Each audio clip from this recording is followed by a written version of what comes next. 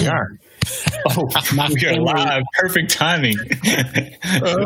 So I just did like a 2.5 mile run, hardest that I've done in years. Like pushed it as hard as I could, and my lungs, man. So I come in and I'm coughing a little bit, and the world we live in today, all my family, the people of unconditional love, are like this, like side eyeing me, like I'm bringing COVID in the house. Like, get out of here. I'm just, so apologies in advance for clearing. I'll try to do it to the side.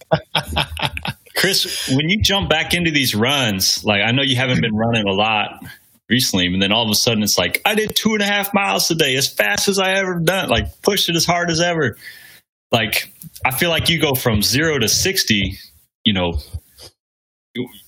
went and played volleyball last week, and wife hadn't played in a few weeks, and played for 2 hours, and she pulled something in her back. Like, how does that work for you? Where you go from nothing to all of a sudden, or am I misrepresenting that? Are you you're building up to it, and you're actually staying active, and it's not that big of a jump?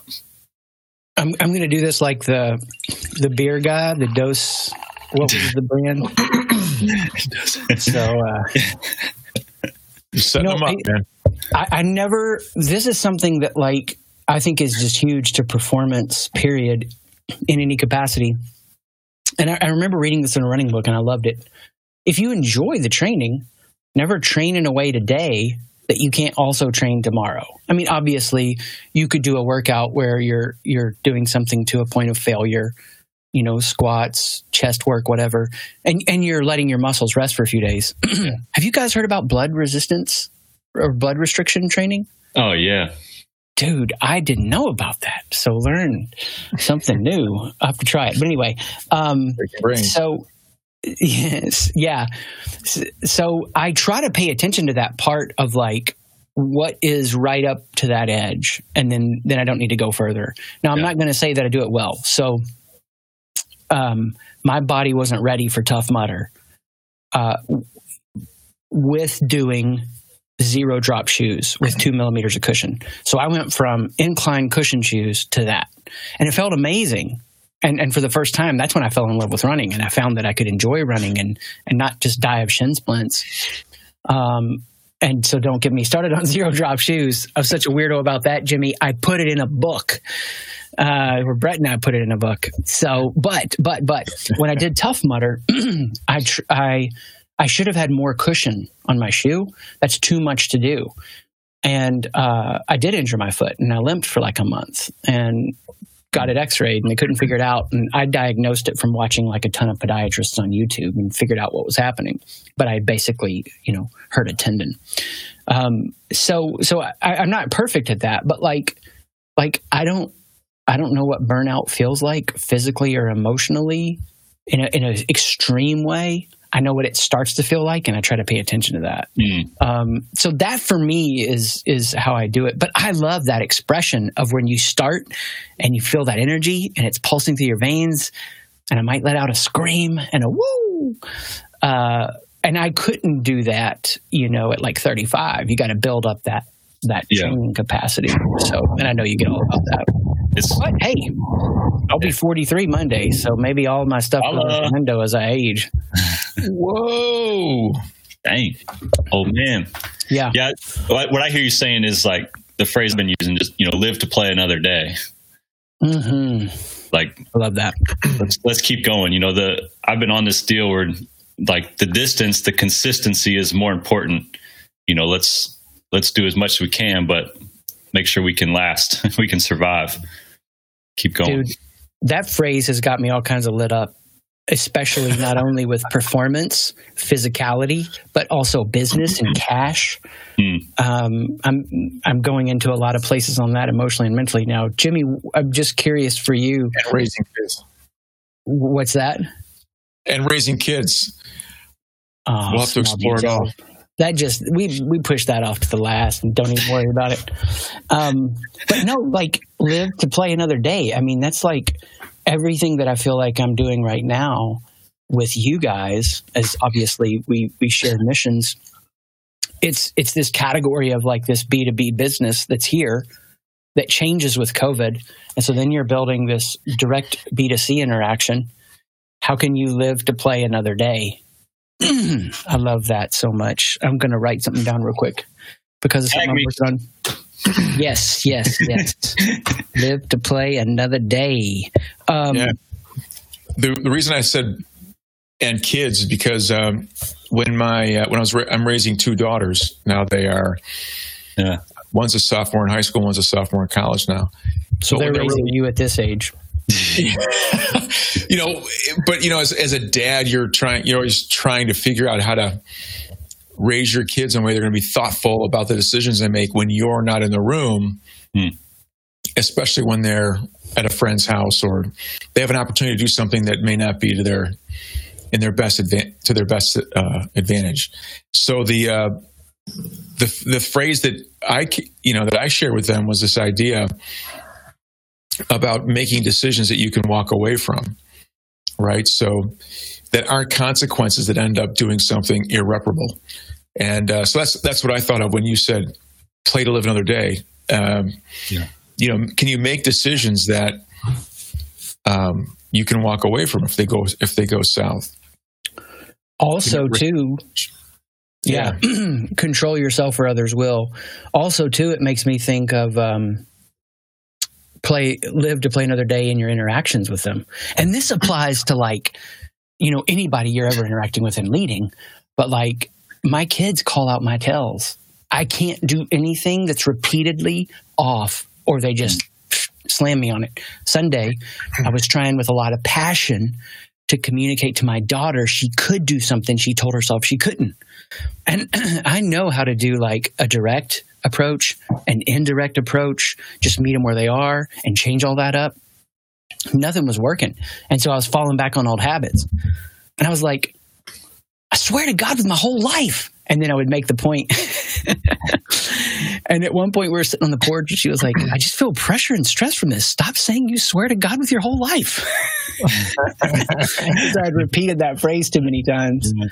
But in that way, I'm going for that convincing her of something rather than living to play another day. Right. And oh my gosh. Yeah. I can't get away with it.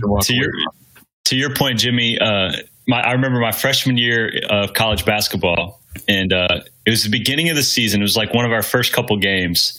And, at that time they bought us shoes and uniform and all that kind of stuff. Well, they also bought us team socks to wear for the games. And we come out for the first game and one person's, got the purple socks on raised up to his knees.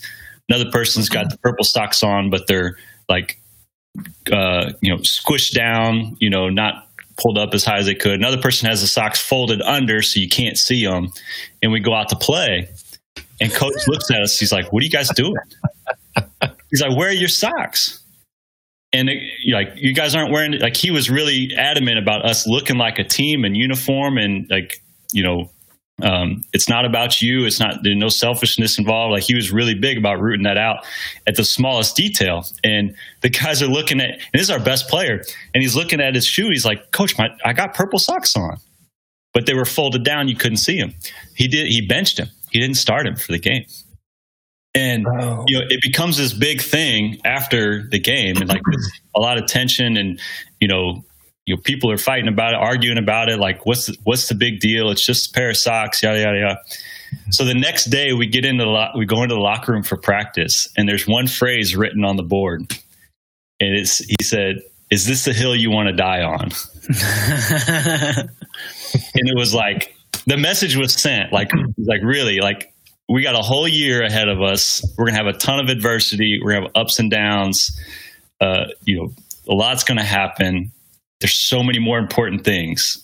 Is this really the hill you want to die on? Just wear the purple socks. It's not that big. When I hear the different socks, I hear different generations, how boomers would wear it, how Gen X would wear it, Gen Y and Gen Z.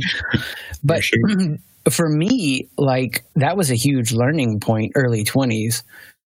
But I think what gave me a ton of experience early as a leader and developed me fast was that I had the courage to die on hills. And I see such a lack of courage to be the one in the room that disagrees. Because the group, I mean, for me, fundamentally, it's a thesis. The group is usually wrong. Like, I operate with that standpoint. And then I reverse engineer to see if the group is right. And so, you know, there were just so many times I died on hills that helped turn organizations around, that helped provide leadership. It gave me a ton of experience. However, the immaturity of that, I hurt people. And there were times that I wish I would have learned how to pace better or ignore some things or deal with it later. You know, there's a thing that they talked about, I think it was with PayPal. It's like there are fires to fight, there are fires to light, and there are fires to ignore.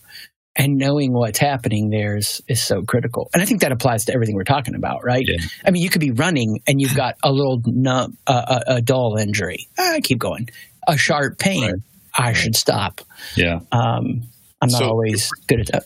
Yeah. So Chris, talk about that. So it's like, it's the why, right? I have a sharp pain. Let's keep going. Well, why go, right? Is it because you want to hit a goal? Is it because it's good for the injury to work through it? It's about, you know, and the question comes back to you, when you were starting those fires, igniting those fires and willing to die on those hills, why were you doing it?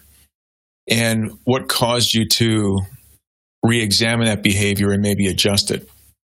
Yeah.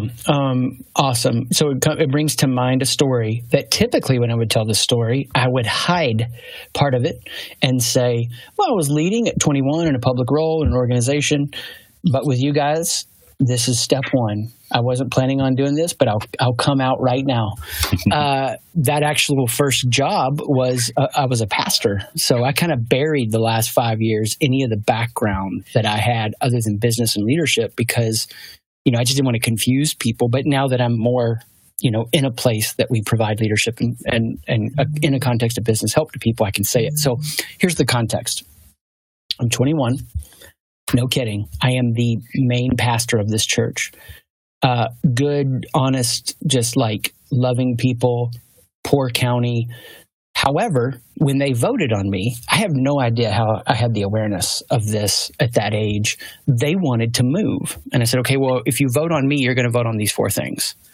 I'm going to lead the team I'm going to lead the building process through a team, because I knew it would be a mess if you got to vote on everything. That just takes forever. And then, 3 other things. But one of them was, I'm going to be the one to hire and fire. If I can't do that, they don't know that they work for me, the staff team. And so we're going to make this hire, and I'm sitting in the finance meeting. The chairman of the finance team was also the chairman of the trustees, and he said, just get the resumes to me, and I'll make the decision. And I've just been voted on. And I said, wait. I'll say that his name was Gary. Gary, the church has just voted on me to make this decision. I lack integrity if I don't do the thing that I said I would. So you're not going to be making this decision.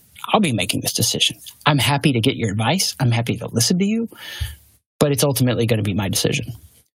And he was so angry at me, so angry that we scheduled this follow-up lunch or breakfast. And I have no idea how I had this awareness. And I can talk about mistake after mistake after mistake I made in that era. But I had the awareness to sit with him at lunch and look him in the eyeballs and say, the question you've got to ask yourself, Gary, is, are you willing to die on this hill? Because I am.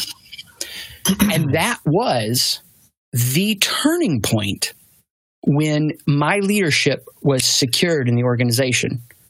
And I could then lead with the intentionality and the credibility that it was required for us to buy property and pay it off. I mean, they've now moved. They're in a new location. Everything we put in motion. Now, I went to battle, got bloodied, got scarred up, and I can trace, one of the things that you can do when you're leading an organization and a culture, you got to live to play another day, but you also got to lead in such a way that they'll actually follow you. Mm-hmm. And it takes a few years to change a culture, and you can do it too fast. And anybody watching this that has an organizational culture they're not happy with, and if they've been there more than 3 to 5 years, it's their culture. But I can trace every time in an organization where a battle line got drawn and I had to step up to the line, and there was one person who was afraid of becoming a big fish in a small pond and losing their power. And that's happening in a subversive way in every team.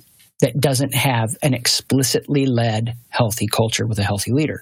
It's just learning to see what's underneath the surface. So there's a finesse there between cashing in and staying alive to keep leading.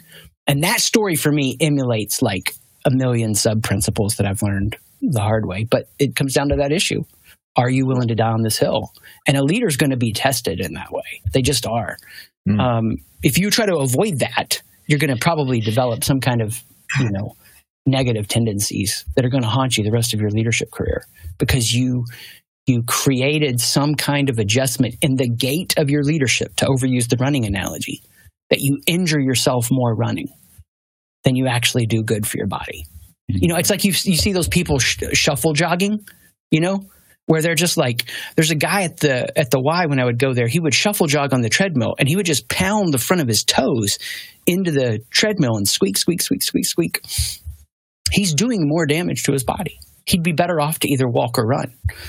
And that's that tension point that so many people don't realize. So there's my coming out story. First time that's happened in 5 years. Thanks for being here.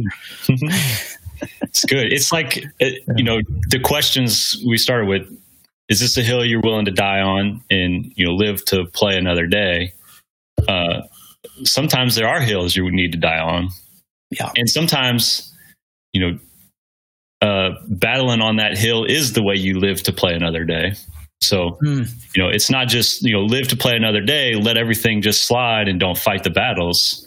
Like sometimes there are battles you have to fight or you're not going to be able to sustain long term.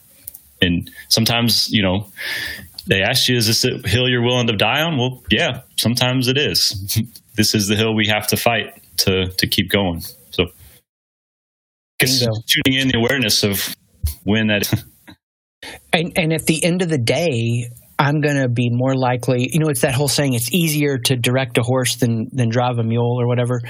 I would back somebody who has a 51% tendency to risk it, to take that step, to be courageous, than not. But over time, if they're not learning pacing and if they're not learning essential, issues and the light fires, fight fires, ignore fires, then they're not rounding out in a healthy way. Yeah. Because anybody that's going to take on a big vision for their life or their company or their business, and I have no doubt you've seen this numerous times, Jimmy, in coaching, they've got to have the capacity to have 100 things coming at them. The higher their leadership, the more complex things coming at them, and to kind of like eat stress for breakfast and be like, I can't really do anything about those things. I'll do the things that I can do today.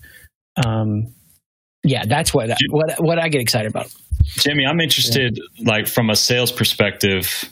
There is a deal. I don't know a lot about sales, but it's I get the sense you want to build a relationship and keep the relationship going long term because it's going to end up in sales or future service later down the road, developing customers that way.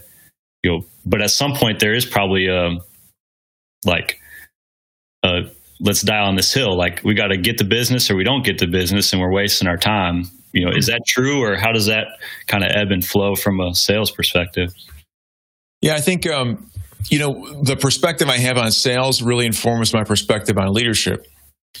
And there's really very little difference between a salesperson and a leader and between a leader and a salesperson. Because leaders cannot always, and this is, I'm not suggesting that we're saying this when we talk about dying on a hill, but the stories we've told so far about dying on a hill are stories of the person with the authority challenges the person that doesn't have authority and says, are you willing to die on this hill? In other words, shut the fuck up, right? I'm done trying to convince you, right? The coach could have, and maybe got tired of, talking about the merits of team and how by forming a team and operating like a team, we can all achieve our goals. Maybe got tired of doing that. And this is not to judge the decision. The point is, when we're in a position of authority, we can operate differently if we leverage that authority. In sales, we are motivating a volunteer. We're motivating somebody who is there by choice and at any time can opt out of the process. Now, they may do so at personal risk because they may face a problem that only I can solve. And they may recognize that. And that relationship that we build may keep them in the game. But the same thing happens when I lead a team of volunteers where I have authority, but leveraging that authority may damage my relationship.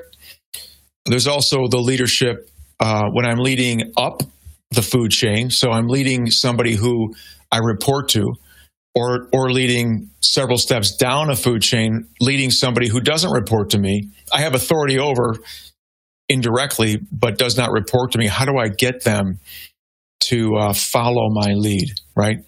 So, so I think in sales, that training has caused me to really, focus on this idea that if I and the person I'm looking to lead, regardless of where they are, but let's just say in a sales situation, if we share a common goal, like their growth and well-being, and by making sure that they grow and they have their well-being, I in turn will, because I will benefit from the residual of that positive relationship. If we have a shared goal, then we can walk a shared path together, and there's no need for a dominant relationship. We can move forward together. There's no need for, as we discussed in a previous episode, that level of manipulation or a thought or leveraging the authority. So, I'm a very dominant personality. So, and my kids will tell you that I can be, and they have told me, intimidating, right? And I, over the years, have learned to leverage that when it's appropriate.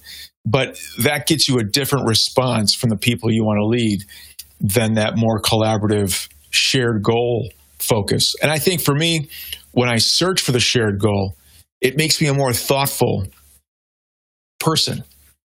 Not to say that I don't ever use the, are you willing to die on this hill? Because, look, we're not getting anywhere. But that's the perspective I bring from a sales perspective, that level of volunteer and looking for ways not to necessarily fall back on and leverage the authority. Right. That makes me also think of, too, there haven't been any previous episodes. We can hit all that again. Totally love that you made that point. So two things: Steve Jobs and texting musical albums. Because my story is about board leadership, and that is such a different dynamic than the shared relational approach. After you're in a groove of leadership on a board, after you've got a sales relationship or whatever. So with Steve Jobs, when he left Next and came back to Apple, one of the things he famously did was like, look, his exact words were something like, I don't have time to wet nurse the board. All you got to quit. I mean, just like, he doesn't want to waste time transitioning. He knows that's a waste of time. When I've come into organizations to lead them through change, I've been very direct to say, here's what you're voting on. You're voting on these changes. And if you vote on me, I'm going to make all these changes. Mm. And I've actually turned down an organization where I sat with their board and I asked them, if you felt like you were supposed to increase your influence in this organization, would you? And of course, everybody says yes. And then I say, hey, if you felt like you were supposed to decrease your influence in this organization, like you needed to kind of like let the new vision be birthed and not write emails or make phone calls or have hallway conversations, would you do that? And then 5 out of 7 board members said, no, I wouldn't decrease my influence. Well, then I'm not going to go there, because that's going to be a change that's never going to take place. On the other side of that, today just October, people start doing some stuff, getting ready for fall, even though it's already in fall. But how the organizational timeline works, it just seems like I was in like 5 or 6 texting conversations from a sales standpoint, nudging business or just checking in with people. And that's it's like, it's so relational but it's still direct asking. Hey, did you still want to do that thing for your team? Yes, we did, or no, we didn't. And then intentionally, me wanting to text back something like, hey, have you heard this new album? Not to be manipulative in any way.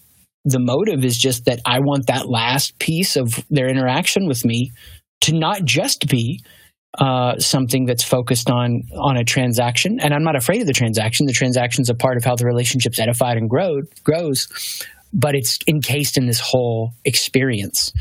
And that to me is the fun part about leadership. It's like, because leadership is sales, like Jimmy was saying, it's all of these things and all these variables and knowing when to be what. And you don't know that until you experience it, put yourself out there, develop your range. And sadly, I think more people don't live to play another day in leadership and in sales. Curious what you guys think about this, in sports and everything. Not because they go too much and risk too hard and go too far. There are examples of that, and those get all the press. But I think for every one of those stories, there's 99 who don't live to play another day. And this just could be my bias. And so curious to hear what you guys think. Who didn't challenge themselves, who didn't push far enough, who didn't try enough. And curious to see what your thoughts on that are in business, Jimmy, but your thoughts too, Brett, in athletes. Like, how many times have you seen G League players not live to play another day to get that NBA contract because they just counted on their talent, right? Yeah. Right. Yeah, it was like it's the short term versus long term, right? You know, I'm going to avoid the short term pain or struggle or failure, so I can, you know, survive and keep playing. But in the long term, I didn't develop the skills or the qualities that I needed to survive the long term. It's invest in loss in the short term so I can play the long game and survive long term. And yeah, I think that's what you were speaking to, Chris. But, you know, it's just passive, you know, live to play another day. I'm not going to ruffle feathers. I'm going to stick with what I do great. And I'm not going to fail right now. But it ends up leading in failure down the road because I didn't use this time right now to take a risk, to step into places I wasn't good yet, you know, to try new things, to build an infrastructure that would survive the long term, even though I might be losing in the short term. Yeah, and we may also be talking about a cost-benefit analysis, Chris, right? Because I completely agree with, I think, the point you're making, which is, how do you know your limits unless you test your limits? And that often does require, right, that leave it all on the table, right? That attitude that says, I'm going to, damn the outcome, damn the torpedoes, I'm going. Who's coming with me, kind of thing. So it's always about that cost benefit analysis, and the reason I think about this is I go back to our original point in the conversation, which was around exercise. So ever since I turned 40, which was about 14 years ago, almost, I have been, when I worked out the same way I did when I was younger, I would injure myself, and that injury would last months and months and months, and it would keep me out of the gym and keep me from staying in the kind of shape that I was used to. And I kept trying to find ways to work out the way I had, and it just never worked. And I finally had to start learning how to exercise as a, older dude. And so I could stop getting injured. So this idea, so what's the cost of pushing yourself so hard that you are injured and now you can't go into the gym for 6 months? I know, Chris, you've dealt with injury. I'm sure, Brett, you have as well. So there's that cost benefit analysis, that calculus that goes on, that the coach made when he just decided to say, okay, enough's enough. You guys have to decide if this is a hill you want to die on, because I'm done talking about it. But there's a cost benefit analysis that says, look, I can push myself and find a limit, but at what cost? Do I really want to be injured and hurt my team over the rest of the season? I don't know if you guys saw the weekend what happened to Dak Prescott and his ankle injury. I mean, you can't know that stuff's going to happen, but man, you put yourself at risk enough times, and the consequences can be too great. And so the question is it worth it? Chris, Dak Prescott is the quarterback of the Dallas. Thank you, Brett. That was awesome. I was like, what company is he with? No, I mean, this is the tension point, because I think when you're young, it's quantity and quality as much as you can. So from, my 20s were full of tons of crazy leadership experiences, good and bad, like a lot of them. And the quality of them was high because I was challenging myself to lead in the most, with the most on the line. And over and over again, the best decisions I've made have been when I jumped off the cliff. But before I did, I just kind of looked both ways, took a breath, and then went ahead and jumped. My worst decisions I've made are when I've jumped off the cliff, but I didn't take a deep breath and I didn't look both ways. And that little moment of pause is everything. And I can look back at some of the worst decisions I've made and see how it was bravado, just sweeping over all good, rational heuristics. Yeah, emotional versus rational. Yeah. Okay. Yeah. But what happens is, and I think this is I'm in the suburbs. This is suburbia. This is the world around me right now. What happens is that cost-benefit analysis just takes over in people's lives, step by step by step by step, and they just stop jumping at all. And that, to me, is terrible. Like, I'd rather have some bad jumps than to stop jumping. Not jumping for jumping's sake, but surely we're made for more. We exist for more, whatever that template or paradigm is, that, we just don't want to live decades on repeat trying to survive and pay our bills. Anyway, I've been thinking about that this morning, because that, to me, is what we use. We use all this language to justify, living to play another day. But are we actually playing? Man, I'm going to write that question down. Yeah, tag me. It's a great point. Like there's layers to that thing, right? It's live to play another day, but you got to play and you got to live, and you want another day at it, but you're going to live the long-term game as well as the short-term game. And sometimes it's going to require some loss or some risk in the short term. And sometimes, you are going to die on the hill because that's what you got to do to learn how to get up the hill. How far can we take this analogy? Well, here's a question. How far did LeBron go in dying on a hill to go to the Lakers now that they won? Hey! Look at you on your sports scores. Yeah, he's made a lot of decisions that weren't popular and I guess you could say died on some hills, but he's a freaking machine and so good that he doesn't die on those hills, even if they're losses or short-term failures. He's strong enough, powerful enough, good enough that and I guess smart enough that he can charge up the hill, keep going.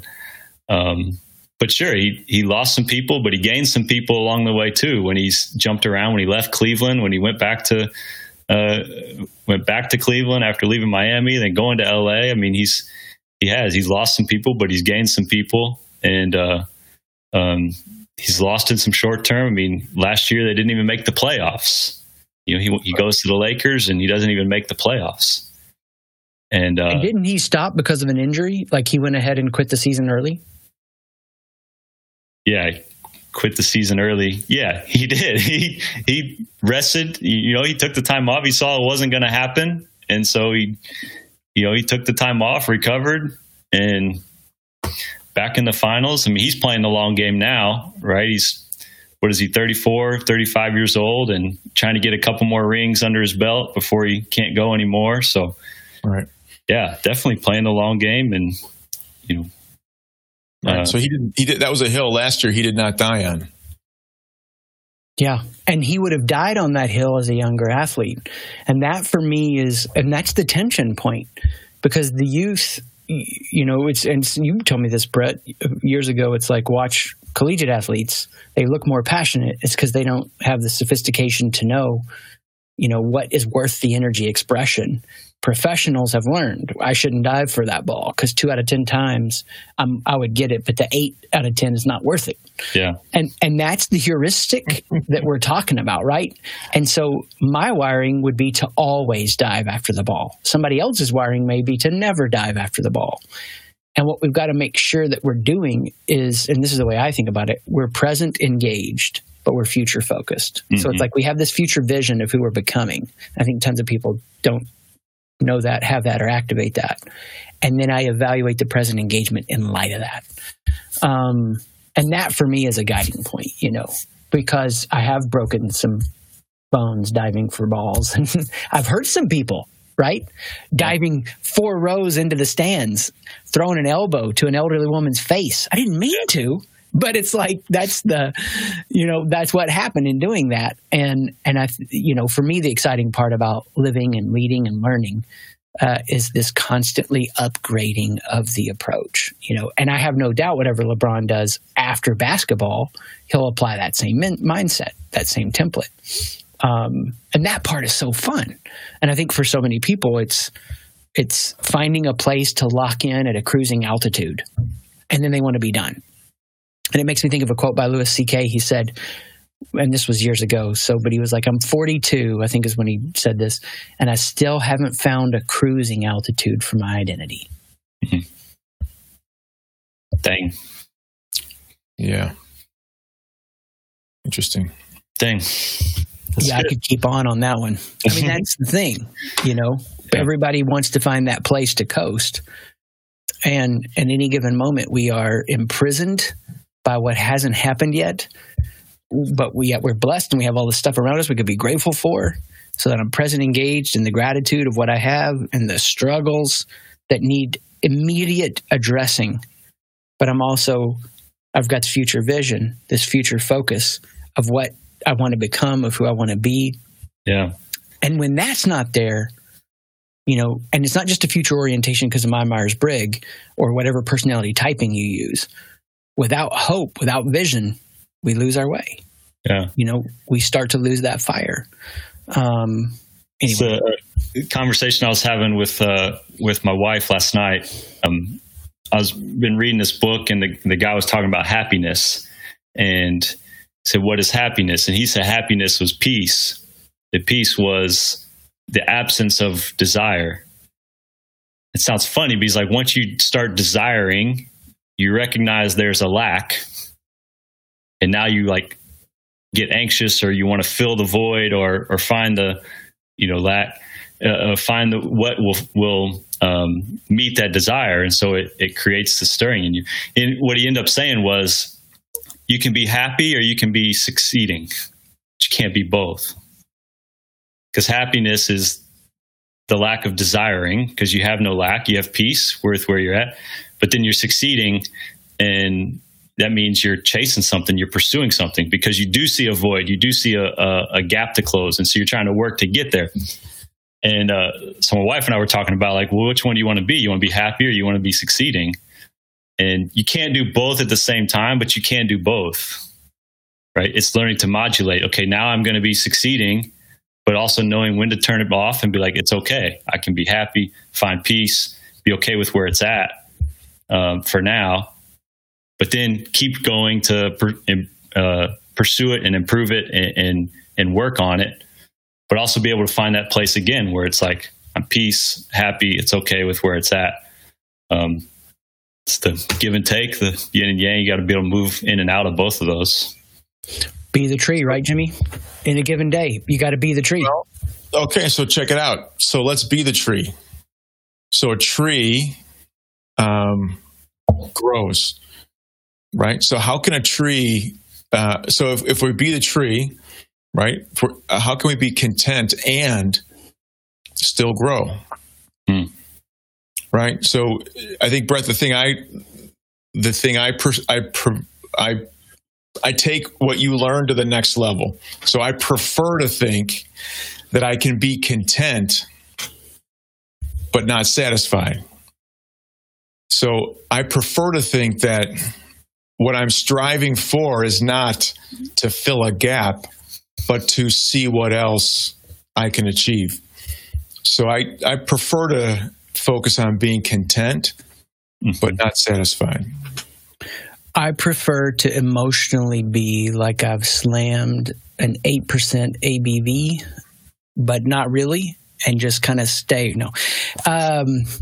Brett, because we haven't done one of these yet. We haven't done an episode. So how did you talk about it here in Catching Confetti? Which chapter are you referring to? Well, just how would you best connect it to this tension of, I'm catching the confetti, right. The analogy behind that. Right. So for me, it comes back to relaxed intensity, right? It's a intensity of focus. I have a place I want to go, a removal of distractions, a pursuit, something I'm exploring, but there's also this relaxed presence. Like, I'm not going to force my will onto the situation. I'm not going to, try to work against what's happening. I'm going to cooperate with what's unfolding. And there's a relaxed presence towards it. I have nothing to prove, nothing to hide. I'm going to enjoy the process, enjoy the journey, but also have this intensity of focus and a mission and something I'm going after, and a laser-like focus. And to me, that's where it was when my wife's like, which would you rather be, happy or succeeding? Well, you can be both. Like it's relaxed intensity. You can be growing and content all at the same time. That's cool. There sounds like a flow state, possibly. Say it again. Ooh. Sounds like a flow state, maybe. Yes, sir. Something else in your book. Yeah, I really resonated with that discussion of the book. Get us going on altered states, Jimmy, near the end. I know, right? I was going to say it's like, okay, so I did the run, but I sat outside on the patio for like 15 minutes in the sun. Yeah. It's like I could get more work done for 15 minutes. Yesterday it was gorgeous, but I did have butt in the seat advancing some goals. And it's such a yin yang. And for whatever reason, what's been helping me a ton lately is to think through it like, we start out with this right brain wonder and awe as a kid, assuming no trauma or whatever. But we kind of, we happenstance our way into things. I couldn't strategically plan to start my first business in the 9th grade and go, I didn't read a book that said you should think about time and money. But I remember thinking, I've got like $2 in this necklace. It takes me 30 minutes. I'm selling it for 15. So there's this approach that like we have when we're childlike, but then we start to lose that because we recognize just being reactive gets us in trouble, which is what the 1700s brought us. Rationality. That in between stimulus and response is a chosen reaction. But I think what happens for so many adults is they just stop in that rationality. And then they're just constantly thinking. They're not, and it's the Ray Bradbury quote. Thinking isn't living. Thinking is the container that holds the living. And so too many people are just constantly running in their minds, whatever their thoughts are. Their thoughts are just going. They're not actively making choices to live. And so for me, then it's that next step where the right brain leads the dance. I still use left brain, rationality, discernment, but the right brain leads the dance. And I follow the creative inspiration to be vulnerable and tell a story that I told you guys 20 minutes ago. I didn't plan on that, but as it was showing up, it was like, okay, why do I want to do this? Do I want to do it to try to prove something? Or am I trying to hide? I think that I'm supposed to share this. I'm cooperating with the unfolding process of life. And when that for me is in place and that right brain is like 1 second ahead and I still use the left brain discernment, that's when my intuition is honed. That's when I'm making honest, pure decisions. That's when I know I can't calculate my way to a preferred future. Instead, I'm not the causal agent of all my circumstances.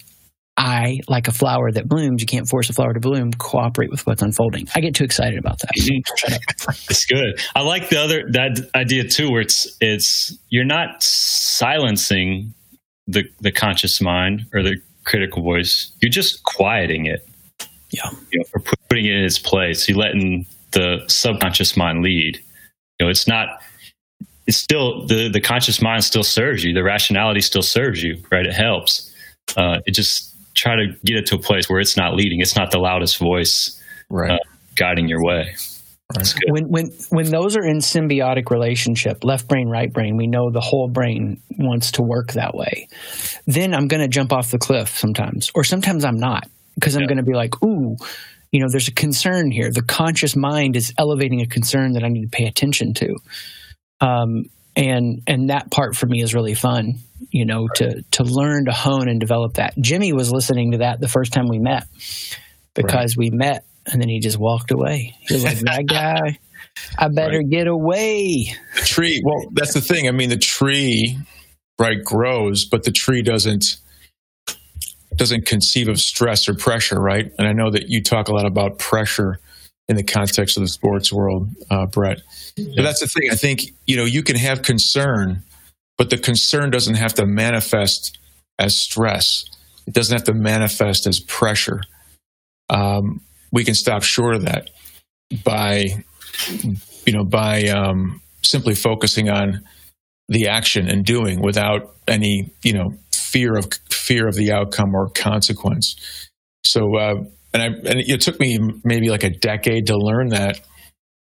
But and I think this is one reason why I think, Chris, you probably, when you opened up the conversation today, you talked a little bit about how you use different words. We talked about how your life is, or you make decisions that are stress-free. How do we make really big decisions that don't have stress attached to them? Because we don't attach ourselves to the what if or to the consequence, and we don't let that overcome us, as you said, Brett. Yeah. We can handle big decisions with big consequences and not allow our bodies to be impacted by the pressure or the stress that can cause dis-ease inside us. And we can handle lots of stuff, and we can operate very effectively in very intense situations without all the negative issues that come that maybe even challenge what you talked about, Brett, our happiness, our ability to be happy. Can we be happy in a moment where we're making a decision that has huge consequences because we're not paying attention to the issues that might cause us stress or concern or pressure? Yeah, for me, pressure is a mental construct. Right? What you're talking about with the concern, right. Is your concern, okay, that's input information that I need to pay attention to, and it's helping me guide the decision? Or is this concern or this stress or pressure you talk about because of the results might say something about who I am? Right. I'm getting what you said. You get too attached to the results or the consequences. If you go into a situation or decision, and the results have carry the weight of your identity, that carry the weight of this will define who I am one way or the other. Yeah, no one's going to perform well under that kind of stress or pressure. So being able to detach yourself from the results, detach yourself from your performance, say who I am is not on the line. Now, there are consequences, wins and losses, and I'll have to deal with or adapt to, but they don't define who I am. They don't crush me. I just take it full circle because last week I broke my tennis racket. I joined this tennis league like a month ago, and I was starting to get what my wife and I have been playing, and I was getting better. And I was like, well, I'll just join a league so I can get some more competition and try to keep improving. And I went into the league, and the whole point of me joining the league, my whole goal was I'm going to play more matches than anybody else. Because if I play more matches than anybody else, I'll eventually get better. I'll hit enough ground strokes. I'll be in enough sets. I'll be in enough 4-2 deficits I got to come back from. I'll be in a couple 3-setters and just start conditioning my body to survive longer matches. I'm just going to play as many matches as I can possibly play. In this particular league, you got to play at least 6 matches and then win 3 of them to get into the playoffs. And so, no sweat. I want to get to the playoffs because that means I get to play more matches, right? And I'll continue to get better. By my 6th match, I had 2 wins. I needed 1 more win to get in the playoffs, and I lost. And then I went and checked the scoreboard. Okay, who else can I play, so I can get my 3rd win and get in the playoffs? And I scheduled that match. I said, hey, let's go play. And then I thought I was getting better, and so I scheduled a rematch against a guy who beat me the first time. I know he's not better than me. I'm ready for him. Let's go play again. I still lost. 3rd set tiebreak. Lost it. So I go play another guy, and he needs 1 more win to get in the playoffs too. And so both of us are playing head-to-head. One of us is going to qualify for the playoffs. One of us won't. I lose that one. I'm like, now I go to the scoreboard, and I'm seeing my record, and I'm checking the win percentage, and I'm trying to convince myself I'm not as bad as my record says I am, but I'm falling down the thing. Other people are qualifying for the playoffs. I'm freaking out. Then I go in there and I was like, okay, I just got to reduce my errors. If I can get my errors down, I'll win more matches. So I start keeping track of my errors. We got to get less than 10. Well, I get to the 9th error. Bam. Slam my racket on the court. Like, pit. Yeah. Look at you. Look at you with the throwback. Like, piss, right? Well, what happened? My original goal was to stay alive, live to play another day, play as many matches as you possibly can. But all of a sudden I started counting. I started counting the results. I started counting the wins, the losses, the errors, the mistakes, my status on the leaderboard. How far you were getting away from your goal. How far was I getting away from? And what happened? Once you start counting, you lose patience. And I lost patience. Shattered my racket. But now I can't live to play another day. My racket's busted. I can't play another match. You can't take all the wisdom you've gained and apply it. That's it, right? So it's interesting. Like, survive to play another day, to keep going. You're not going to not take risk. You're going to have errors, but you got to learn from the errors and don't shatter your racket in the midst of making errors. You're going to invest in loss. You're going to lose some. Maybe I wouldn't qualify for the playoffs, but there's another league next month, and I'll go play that one and keep getting better. But don't shatter your racket, because you can't play anymore. It makes me think of a succinct way of saying it, and maybe you guys will agree, disagree. I'd love to hear what you think. Get as much exposure and experience as you can while still staying alive to play another day. Like, that's the tension point. I like it. Too fun.